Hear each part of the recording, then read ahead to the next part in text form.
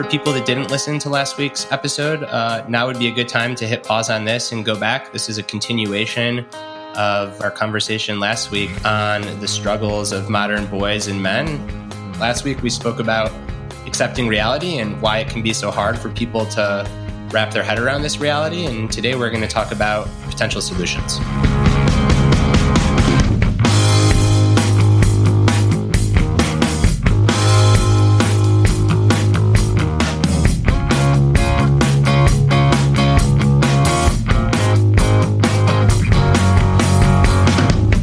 Welcome to the Growth Equation podcast. I'm Steve Magnus, joined as always by my good friend Brad Stolberg. Brad, are you ready to dive into part 2 of our conversation on men and masculinity? I am. I'm glad that we had a little bit of time to rest and recharge because as y'all would have heard if you listened last week, it's a really tricky topic, and it can make my brain hurt to try to talk about it in a way that does the topic justice and supports it with the nuance that is so desperately lacking and so desperately called for. So, I'm ready to dive in. On that note, I will say for people that didn't listen to last week's episode, now would be a good time to hit pause on this and go back. This is a continuation of our conversation last week on the struggles of modern boys and men. And today we're going to dive into what we can do about those struggles. So if last week we focused on just the first step of any problem, I think someone wrote a book that said you've got to accept reality if you're going to work to make it better. Well, last week we spoke about accepting reality and why it can be so hard for people to wrap their head around this reality. And today we're going to talk about potential solutions. All right. Let's dive into the solutions. So I think one is, I'm going to go where I always do, but I think we have to look at, last week we identified the problem of, men feeling essentially lost and having, no filling a void of belonging, significance, meaning, purpose, etc. And then also something that we didn't talk about, but is also true, again, from biology, what we know is on average, men tend to develop a little bit slower in terms of cognition than women. It takes their prefrontal cortex a little bit longer, I believe, if you look at the science and data, to kind of catch up. That's why there's often a maturity gap between men and women. So keeping those two thoughts in mind, one thing that I think is really important here is to give or provide avenues for men to get significance and status growing up through middle school, junior high, and high school that keeps them in the educational game. And I think this is one spot where sport is so important because, again, on average, if you look at interest levels in sport, again, on average, men tend to have a slightly higher interest level in various sports. So I think allowing and providing for that avenue is important. And I think one place where we've gone very wrong about this in sport is we've turned sport into kind of a survival of the fittest in terms of preparing for either that college scholarship or that professional deal where it's like you just chase that outcome.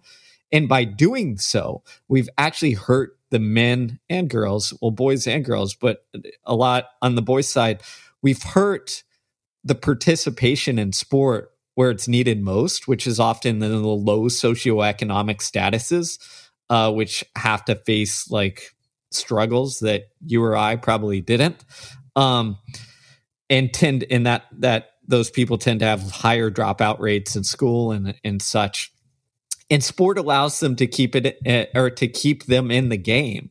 But because we've kind of professionalized youth sports and made it all about getting to the next level, what happens is now there's like pay to play in terms of youth and high school sports. There's like a increased push to select or travel teams instead of recreational or local teams, which again, increases costs, decreases the amount of people we can keep in it. So I think one of the solutions in my mind is we need to have a more robust youth, junior high, high school sporting, and even college sports culture that promotes participation and keeping people in that pipeline for as long as you can. Because I know from personal experience, often if you keep people in that pipeline, eventually the academic interest will catch up and you've kept them in the pipeline and eligible until that academic interest catches up maturity-wise. All right, let me take us back for a minute, Steve. I was hoping that I could rescue us before you immediately took us into sport. So while I agree, sports is great. Well, I agree with everything that you said, and I had the feeling that you were going to go there. I didn't know you'd go there right away. So yes, sports are great, and we'll continue to talk about that. Let me name before that the most radical proposal that Richard Reeves, author of Boys and Men, the book that this conversation is really building off of, proposes. And I don't think we should discuss it too much because it's so far out of our wheelhouse and it's pretty radical. And I'd rather just discuss things that are more likely that listeners can act on themselves in their own community. But I do think naming this radical thing helps set up the rest of the conversation. So it's pretty clear that on average, young boys' prefrontal cortex runs about a year to 2 years behind that of their female counterparts. And young boys hit puberty about a year to 2 years later than that of their female counterparts. Again, there are individual differences. We're talking about averages here. What Richard Reeves proposes is that we basically redshirt boys in school. So that if the traditional average girl starts kindergarten between the age of 5 and 6, we have the traditional boys start kindergarten between the age of 6 and 7. Reeves argues that from a brain development standpoint, this would basically put them on par with each other. Now, the immediate counter-argument to that is there's already a fair amount of harassment in school towards young girls, and would having boys that are even further developmentally along just add to this problem. And what Richard Reeves addresses that by saying two things. Number one is, if anything, this policy would have it so that boys and girls start puberty at the same time. So it would actually kind of equalize that playing field. And the second thing that Richard Reeves would say is that there have been a few very small natural experiments where this happens, meaning you can't ethically do this, but there are times when historical events lead to this. So school districts siphoning off small crises in community that require a small school to shut down, and therefore kids don't start until 6 months later, what have you. And in these instances, not only have there not been increased rates of harassment towards young girls, but the boys fare much better, and it seems to work out pretty well.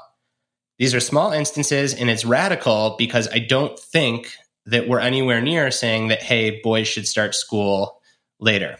However, I didn't know this. Again, I found this book mind-blowing. Reeves cites data that amongst the top 0.5% far more elite than you and I will ever be, Steve, there is a trend among parents of boys to basically hold their kids back, even if their kids are doing fine in kindergarten or in preschool, to start them a year late. So the people that probably need it the least, those in the upper tier of socioeconomic status with all the resources, their parents are already doing this because they sense it's good. So Richard Reeves says, if this is already happening, why don't we make it not just something that elite people choose to do, but why don't we just make it a norm? And I don't think that any of our listeners, unless you're a superintendent or the head of the education department, are going to be able to take this on. But before we dive into any other proposals, I think it's worth talking about that radical one.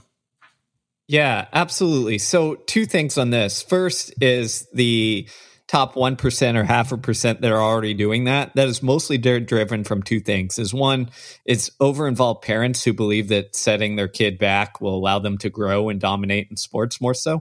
And then the second is what I'd call the Gladwell outliers effect, which in Outliers, Gladwell wrote about, hey, kids who were born, I think it was January 1st or whatever, did better in hockey and other things because they got better coaching early. Essentially, they were the oldest kids who developed a little bit more. So they got into better coaching, better schools, et cetera, and were able to hold that advantage.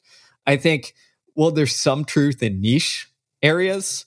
I'm not sure. In fact, I don't think the data is there to support that it actually helps over the long term, except in like niche sports like hockey or what have you that are essentially, you're self-selected early on into this like competitive pathway.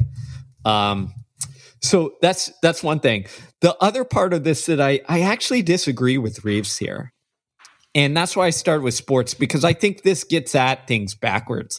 I think if we looked at a big policy like this, what you're most likely going to have is a lot of unintended consequences that you can't foresee, meaning status differentials, meaning imprinting like that there is a gender differentiation when you're the 8-year-old that is surrounded by a bunch of 7-year-old girls or what have you.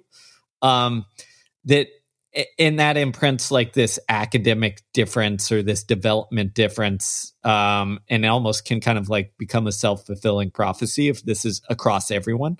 I think why you don't see this in small scales is because it's like a very controlled small thing that like everyone isn't tied to. So I think that's number one. Wait, let me interject then on number one, because I would argue that we do this in other realms. Like, many school districts won't allow girls to play varsity football because they say, well, you'd get hurt. Well, why? Because boys are so much more powerful at that age. Well, why? Because of biology. So how is that any different than telling a boy, yeah, you're younger than the girls in your class? Well, why? Because girls' brains develop at different rates. Well, why? Because biology. Because you're talking about a handful of people who want to play women or girls like boys football. But even if it was all girls that wanted to, would it change it? Like we do. Absolutely. Because if it was all girls, what we would do is we'd have a separate women's football team.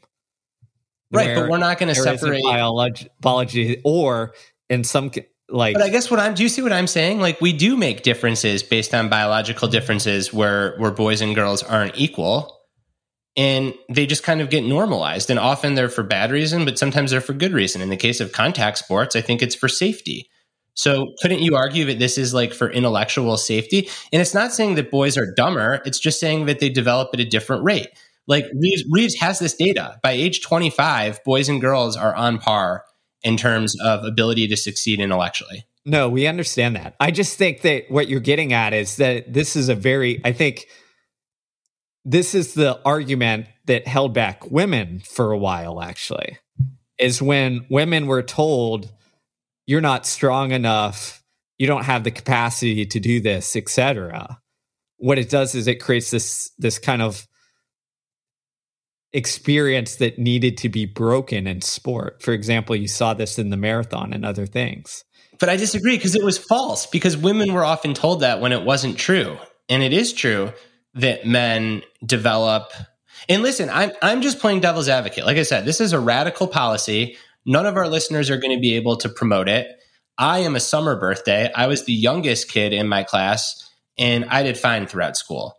I probably would have played college basketball if I got held back, but my parents messed that one up, or maybe they did it right. I'm just kidding. But my point isn't like to be a champion of this. Sometimes we dismiss radical policies, and I just want to make sure that we're really like, it's not, maybe it's not that radical. So I get it, but I think it's getting at, again, there are some differentials on average on like the developmental of some cognitive abilities. Most of it's tied to, prefrontal cortex developing and emotional maturity developing. But there's also like some data on different cognitive abilities that are more advanced in boys than girls. The common example is there's no difference. If anything, boys score a little bit higher on standardized tests than girls, although that difference has almost disappeared. So there's basically no gap on standardized testing, but there's a huge achievement gap in school. And that is because where boys develop less quickly or on a later curve than girls is around like self-regulation. This is why young boys do stupid shit more than young girls. It is not because boys are inferior. It's because their prefrontal cortex just doesn't develop as fast. Right. So I think what we're getting at is like you'd almost have to have a thing where instead of redshirting boys, it's like identifying in different areas where they're like such as self-regulation where you're behind, and like doing the nuance there like we do in sport. And I just don't think that's realistic.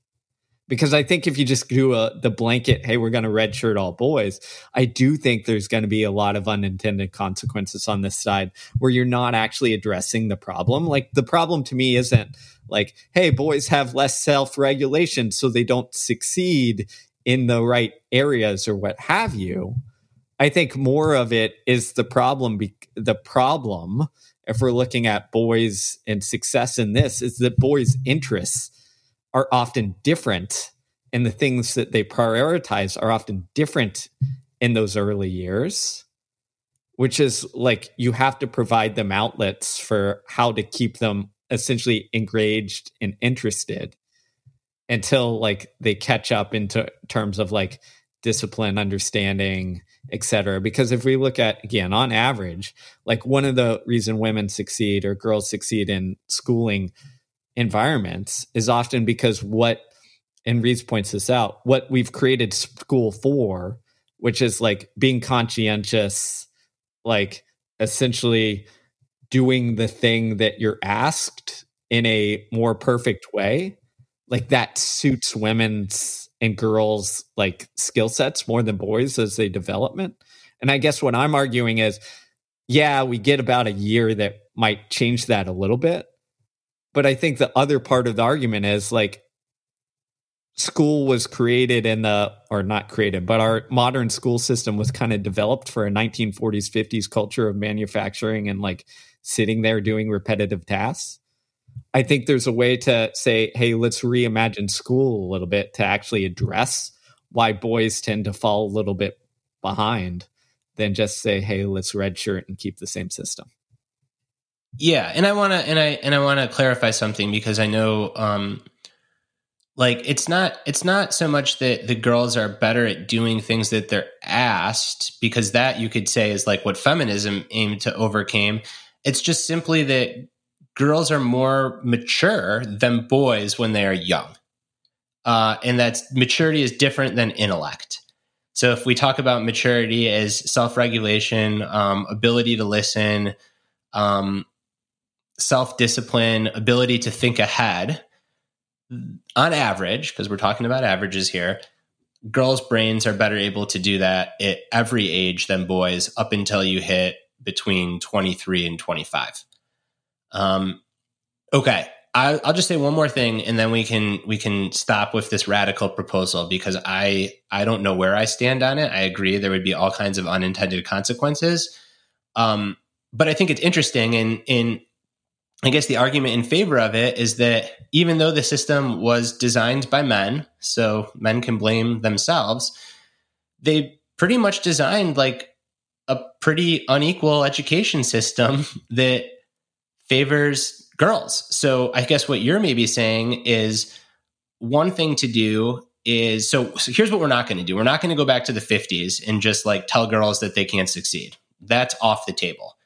So we can do two things. We can operate within the current system and consider redshirting boys, or we can like change the system and change what we evaluate young kids on and change how we keep kids in the game. And that's the thread that we're going to pull on now. I just want to be clear on this so I can make sure that we're not stepping on toes. There's all sorts of data that shows, for example, comparing SAT scores of men versus women, and then comparing GPAs in college. Women tend to have higher college GPAs among people with similar SAT scores. So you're using that SAT as the kind of indicator of intelligence or whatever have you. And the reason that most of the studies have shown that is because women tend to have higher levels of conscientiousness at that age. So I think, and that's where we're getting into this, is I think that conscientiousness in men is a little bit, again, lower in certain areas of conscientiousness as we come along. But to me, it's like changing the system or the things that we emphasize to allow men to or boys to stay in it until that catches up is a way. And that's why I started with this sports, because if we looked at conscientiousness in the classroom, boys probably score pretty low when you're 16. If we looked at it in the weight room or out on the running or track, like they do better. If you're interested in that, you do much better. Yeah, and I think some of this is cultural too. I want to be careful because, again, like, go back if you didn't listen to last week's episode. These are always biological and cultural. Someone might argue that, well, the reason women are more conscientiousness is because of a patriarchy that told women that they need to listen to men. And the reason that men are less conscientiousness is because boys will be boys, go goof off and do whatever you want to do. And that's a valid argument, and there's probably some truth, but is the effect size the whole thing because of that? No, absolutely not. Yep, absolutely. I think that's a good point. Okay, so we're not going to hold boys back in our world, at least not starting tomorrow. We're not going to redshirt all boys. I completely agree with Steve. I think that one thing that can help, probably the biggest thing that can help, is deindustrializing sports so that you don't have to pay gobs of money and have two parents, neither of whom have real jobs, to drive the kids to all the sporting events. It just makes no sense the direction that sports are going in, like this crazy money-based program. I think organized sports should be more accessible to everyone. And I think that any kind of school system that is interested in addressing some of these gaps between boys and girls that we talked about last week should prioritize having highly accessible sports. And the other thing I should say is it's I know I love sports, so yes, we're going to talk about it, and yes, that matters a lot. But I think it's also other avenues that keep people engaged. The Dungeons and Dragons Club. That's, shop class, it's welding, it's Future Farmers of America. And this applies to everybody. But I think the more things that you have in that, I think it helps everybody. But I think particularly some of those avenues allow boys to keep in the system longer. Okay, so we've addressed the school. Now let's get up and let's start to talk about grown men in the challenges that they're facing. And you step back, and I think two big things are happening right now that are changing things for men really fast. The first is that the economy is shifting away from tasks that men are traditionally really good at. So really physical tasks that rely on a lot of physical strength, those have generally been replaced by machines and automation. And the kind of cognitive intellectual tasks that men have been really good at are also being replaced by automation. I'm thinking the STEM jobs. At the same time, so that's one big driver. At the same time, men are now for the first time competing with women who have their own opportunity and skin in the game. And like we said, they're overlapping bell curves. So just because, maybe on average or 70% of men are better at STEM type things just based on their inborn temperament, well, now those 30% of women that were told you can't do this are being told you can and you should do this. And that is a great, great thing.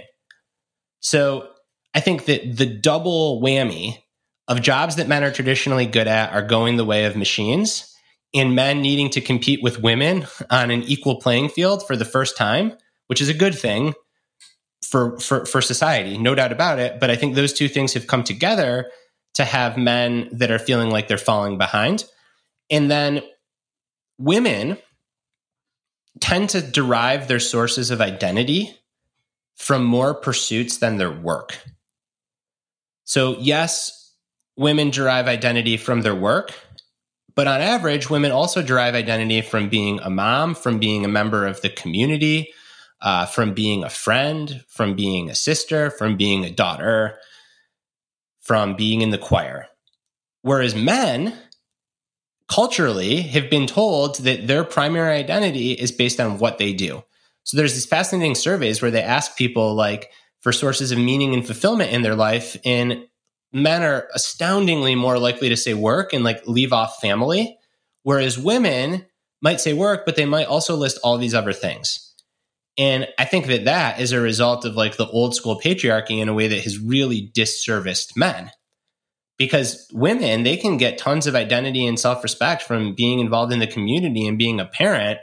Whereas for a guy, like a stay-at-home dad, okay, like you're kind of seen as a failure, which is just stupid. So I think that is that to me is the biggest driver. Is like we need to redefine what it means to have a positive masculinity in the 21st century, and it can't just be about working and providing. Yeah, I mean, what you're getting at there is what we talked about last time, which is that for men, we've got a 1950s version of masculinity, or like our master narrative is stuck there, which is like my entire self-worth is based on working a job and working hard at it and providing. And that's where my source of meaning comes from. And what we know, particularly from, self-complexity theory and psychology, is that when you are narrow and your sources of identity and self and meaning come from one thing, that means you're very fragile. Because if that one thing goes away, it's not like I can reaffirm myself and say, hey, maybe I got laid off, but I'm a great dad and like my friends love me and I get some sources of meaning from this hobby or project I do or this side gig or what have you. It's literally that you feel like a failure because the one thing you wrapped your identity around is gone. Well, meanwhile, again, on average, women tend to have more self-complexity. Men tend to have less. So I think you're spot on, and I think we need to figure out how to provide and shift that narrative around what's it mean to be a man, where it becomes more of a complex man than, we'll call it for us, the 1990s version of Al Bundy, who essentially, drinks beer and works at a shoe store and that's it. Yeah. Can we, if we're going to talk about this like notion of being a dad, because we're going to get into parenting, a mind-blowing fact from the book of Boys and Men by Richard Reeves that I like really dug deep on the data, and it's just true. So the gender gap that we often hear about in pay exists in the top 1% of jobs. So if you're going to be the CEO or the COO of a huge company, there's inequality in pay towards women, and that should be fixed. For the other 99%, there is no gender gap, there is a parenting gap. And it just so happens that most women do the stay-at-home or do the double work of parenting. We know this because of fascinating studies that look at lesbian couples and gay couples. And what they find is that it has nothing to do with the gender of the person. It has to do with who raises the kid, or in the case of lesbian couples, who carries the kid.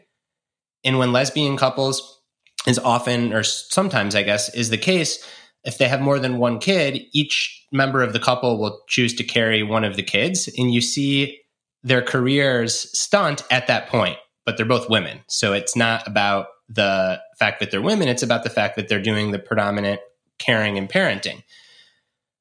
I think that this can hurt men because men, like, they don't feel like it's okay to stay home and be a dad. Society doesn't give paternity leave. Good companies do, but again, then you're talking like the elite companies. And even then, it's almost never the same as maternity leave.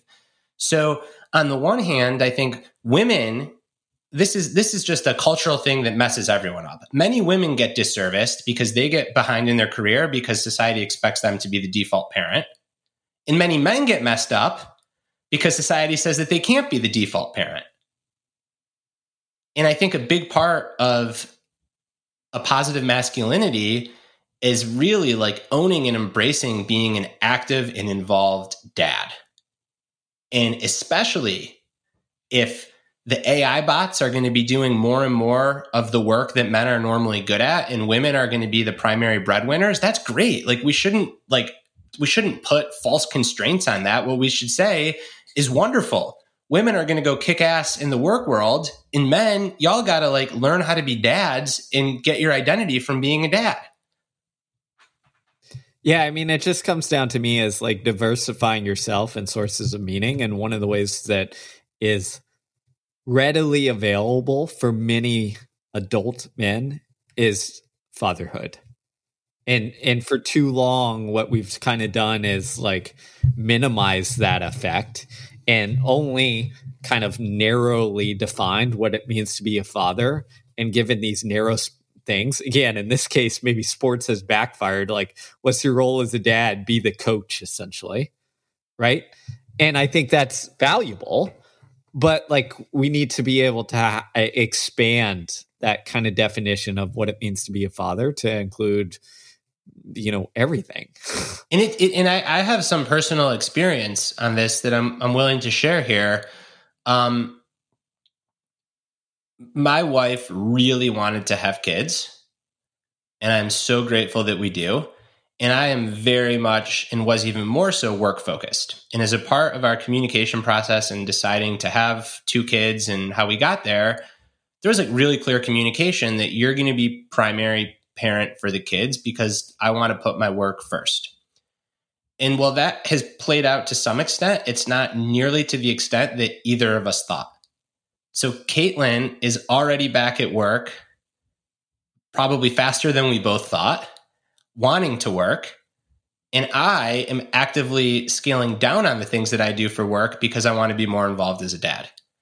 And I think that that's been so healthy for me because now I just I derive so much identity. I would used to say if you took away all of my writing and coaching and like being a somewhat like public thinker in the world, it'd be devastating. And now if you were to do it, I'm sure I wouldn't like it, but there's a part of me that's like, that would be lovely. But I wouldn't have had that experience had I not now derived more and more of my identity from being a dad. And being a dad doesn't just mean like these kids have my DNA and I eat dinner with them and then that's it. It means like schlepping their asses to school, dealing with them when they melt down, coaching their sporting events, doing art with them. And it's the stuff that that at first I wasn't thrilled about, but now I'm so happy. And part of the reason I wasn't thrilled, it's not clearly I like it because now I'm happy. It's simply that like society has told us like, oh, and even woke millennials like you and I, Steve, there's just so much cultural stuff there. Like kind of not like there's not a culture around being a dad in the same way that there is mom. And I think that some people so our friend Ryan Holiday, he has a book coming out called The Daily Dad, and he's got a whole newsletter and stuff. I actually don't read that newsletter. I'm sure it's great because most of Ryan's stuff is. I think that we're starting to see more people be like, hey, like being a dad is legit and cool and fun and hard and can be a source of identity, but it's certainly decades, if not centuries behind that of being a mom. So and I think that happened because of social and historical reasons, right? So what I think I hear you saying is, think of it like this. Through until, I don't know, the 1960s, 70s, I don't have any data on this, so I'm kind of conjecturing on the fly here, but women were forced essentially to have identity around being a mom and taking care of the home. And what we've successfully done, not all the way, but to a degree, successfully done is expanded women's identities and sense of selves to allow them to include work if they want to, or hobbies, or like mastery on different things and all that good stuff. On men, what we need is like similar revolution on for decades, century, millennia. Men have kind of been told to kind of define on this sense of self around their work, and as that work as provider and protector or what have you. And what we need is a similar expansion model. Is yes, you can continue to derive some of your sense of self and meaning from your work, but we need to expand off of that. And I think men in particular are pretty susceptible to this for a couple of reasons. Is we tend to have fewer friends as we age. Men are just worse at it. And because of that, like often we don't have as many like hobbies and things that we do as a community around that, where we can't derive that sense of self from that as well. And what we need to do societally is like provide those avenues so that we can do that. One of the simplest ways is fatherhood. But like anything, if your sole identity was only fatherhood, it would probably not be the best either. So we need to like expand not only fatherhood, but also like men's sense of communities and doing stuff together again. Yeah. And I think that what we're getting at is the ultimate both and, which is hold that there are very real temperamental differences for the average man and woman, while realizing that at the individual level, people are unique. And it can be a mixture of playing into these temperamental differences where they make sense, but also embracing your uniqueness and having like a more fluid definition of masculinity, while not throwing the baby out with the bathwater on some of those ingrained temperamental things. So on those ingrained temperamental things, back to sports. I think that while women are really good at maintaining relationships and friendships and having book clubs and all sorts of things, men struggle with this. I think the social part is men just aren't as vulnerable as women. And we know that friendships and communities are formed through vulnerability.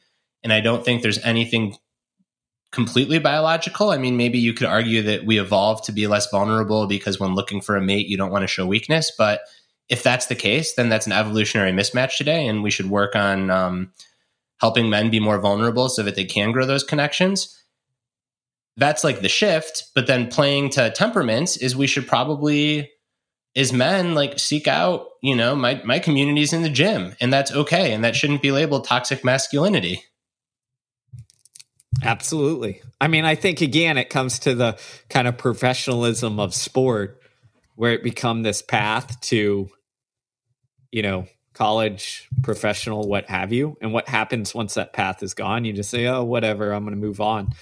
And what we need is like places like we know, again, on average, men tend to go towards create, and there's actually some data on this, is men tend to make friends and create community around like hobbies and pursuits, much more so. So we need to not only growing up through school, but also as we get into adults, is provide hobbies and places where men can create that community and connection. And I think one of those is, like you said, gyms, running clubs, whatever it is, your kickball team, whatever it is, that can kind of fill that gap.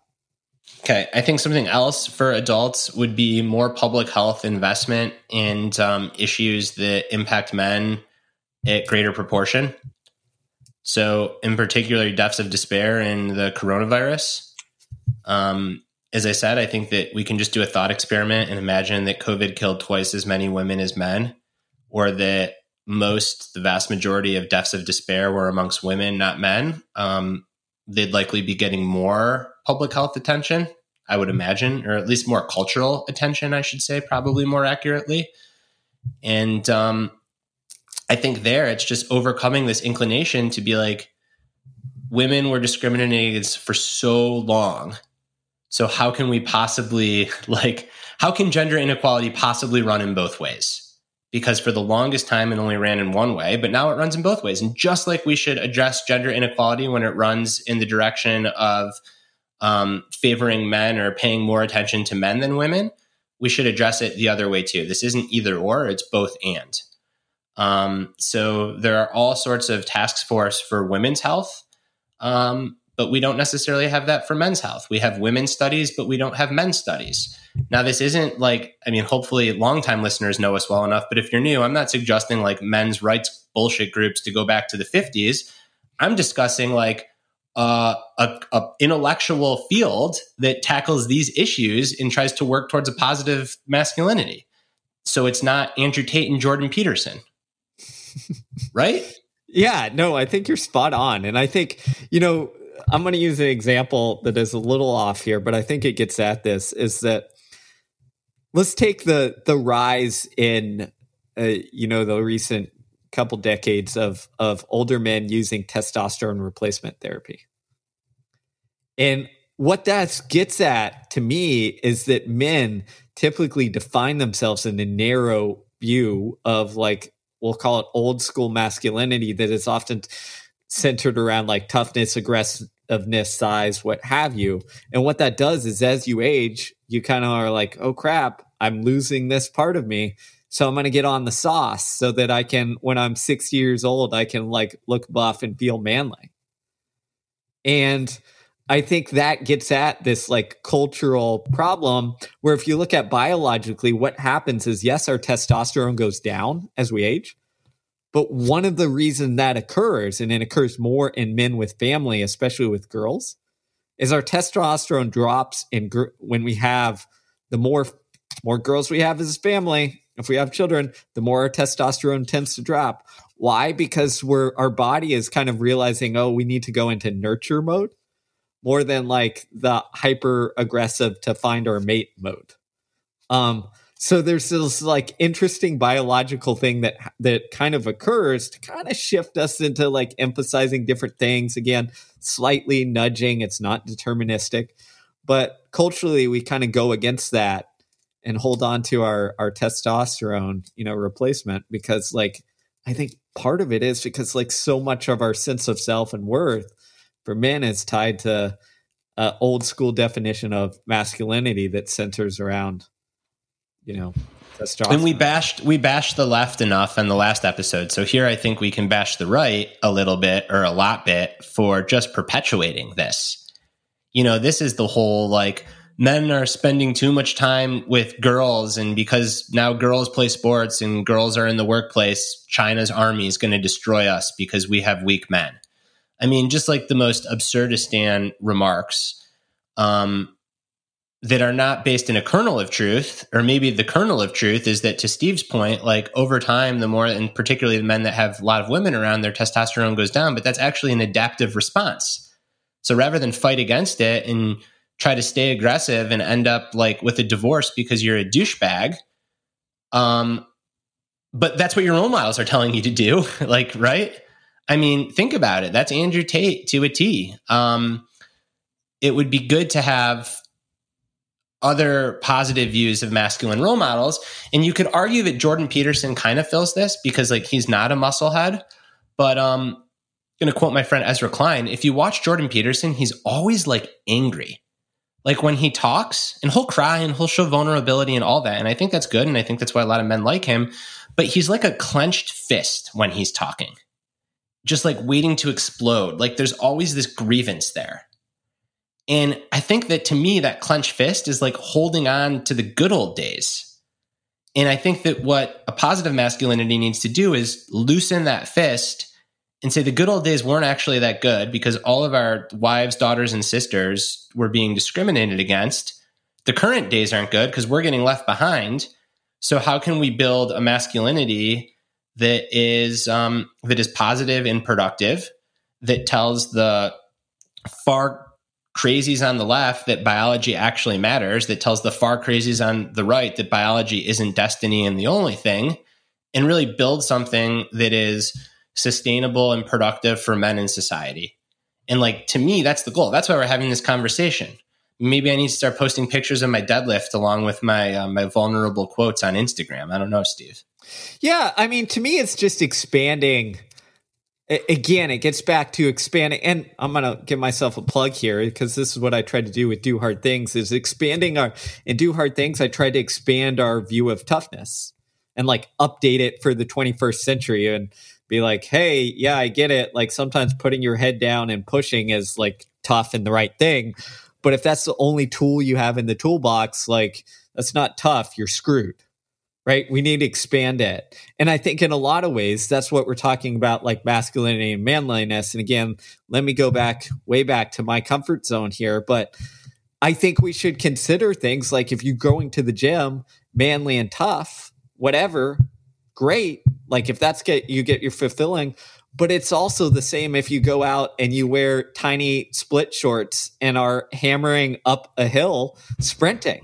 Because like that's really freaking tough to do. And if you're some, I don't know, 45-year-old dude doing that, great. Or at the same thing, if you're trying to, we'll expand it even further. If you're trying to master, I don't know, if you're a male trying to master ballet or something that is, gets hated on in certain sectors, like that's awesome.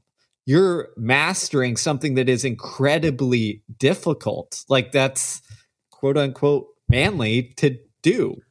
And I think that's where it's like we need to expand away from the 1950s version and instead say that, yes, there's some biological, biases that we have. And like we're going to push in certain fields or certain areas, but we need to expand it from like these narrow fields to, again, mastering, taking on challenges, like being there, fatherhood, like we get it, you're stoic, but stoic in a more productive way where instead of ignoring and pushing away your feelings, your stoic means like you're keeping your mind steady while you're exactly. I was going to be like, I was thinking like strength, stability, and equanimity, but like a warm strength and a warm equanimity. Like to me, that is like, well, because, so right now, if my own masculinity is around, being a dad, my productivity is a writer and coach, and then physicality, like a strength athlete. Well, the latter part of that is for sure going to go away over time, but I still think I can embody that like innate drive for strength in myself, but do it in a way that is strength through the challenging weather in life, but not repressing, but like being both warm and equanimous at the same time. Like my role model, older men, are all like, former Jewish guys that converted to Buddhism and are now like the teachers that brought Buddhism to the West, because they're all like these very strong, stable, oasis type people, but at the same time, they're really warm. But they're not like hopped up on steroids at age 75 trying to be strong and, pounding Red Dogs. Is that the beer? Mad Dog? Red Dog? I don't even know. Not a man.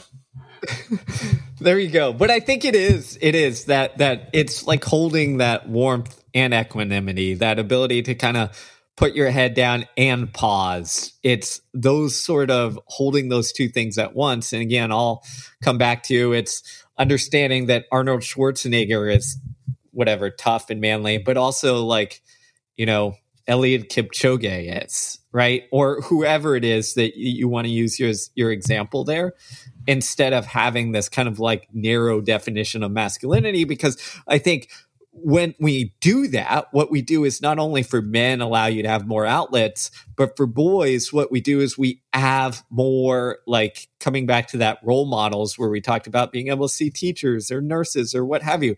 I think you have more models of what positive masculinity can be, which could, then like you're expanding their potential and future selves, which gives them more avenues where they feel like, oh, I can have significance, meaning, mastery, make progress, versus only seeing the narrow world of, oh, if I can't do this, whatever job in maybe narrowly in sport or whatever, some sort of physical job, or have my gun and shoot things, whatever your thing is, like that just leads to feeling insignificant and lost because there's only like one or two paths to go down.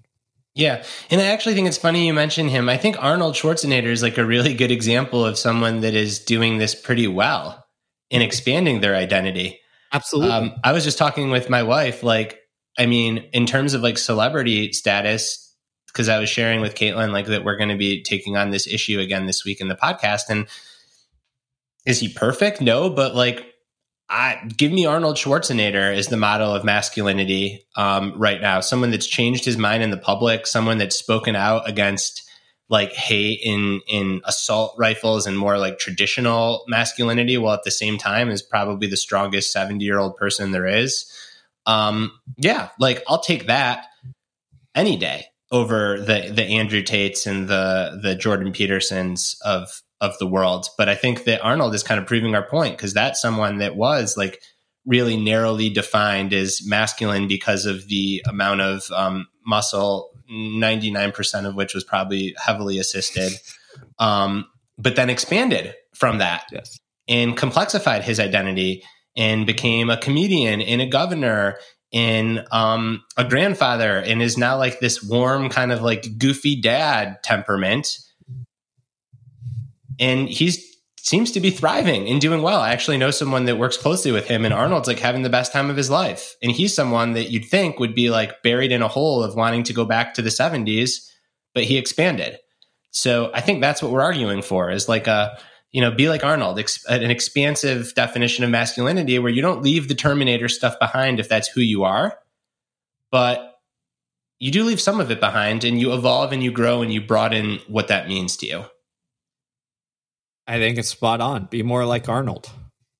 There we are. More like Arnold, less like Andrew Tate. But I think that, I'm glad we kind of ended up here, because again, it's hard if we ask someone on the other side of this kind of thing, or the other side of this argument on masculinity, like, you can't really argue against Arnold as being masculine. Right. Just saying. Yeah. So there you have it. Okay. I think this feels like a good place to wrap up. If you enjoyed this conversation and you enjoy the podcast as a whole, please share it with your friends and your family and your colleagues. We're looking to go into a growth phase where we just want to reach more listeners and invite more people into these conversations, because we think that they're important. If you have any feedback, let us know. You can contact us via the website in our show notes.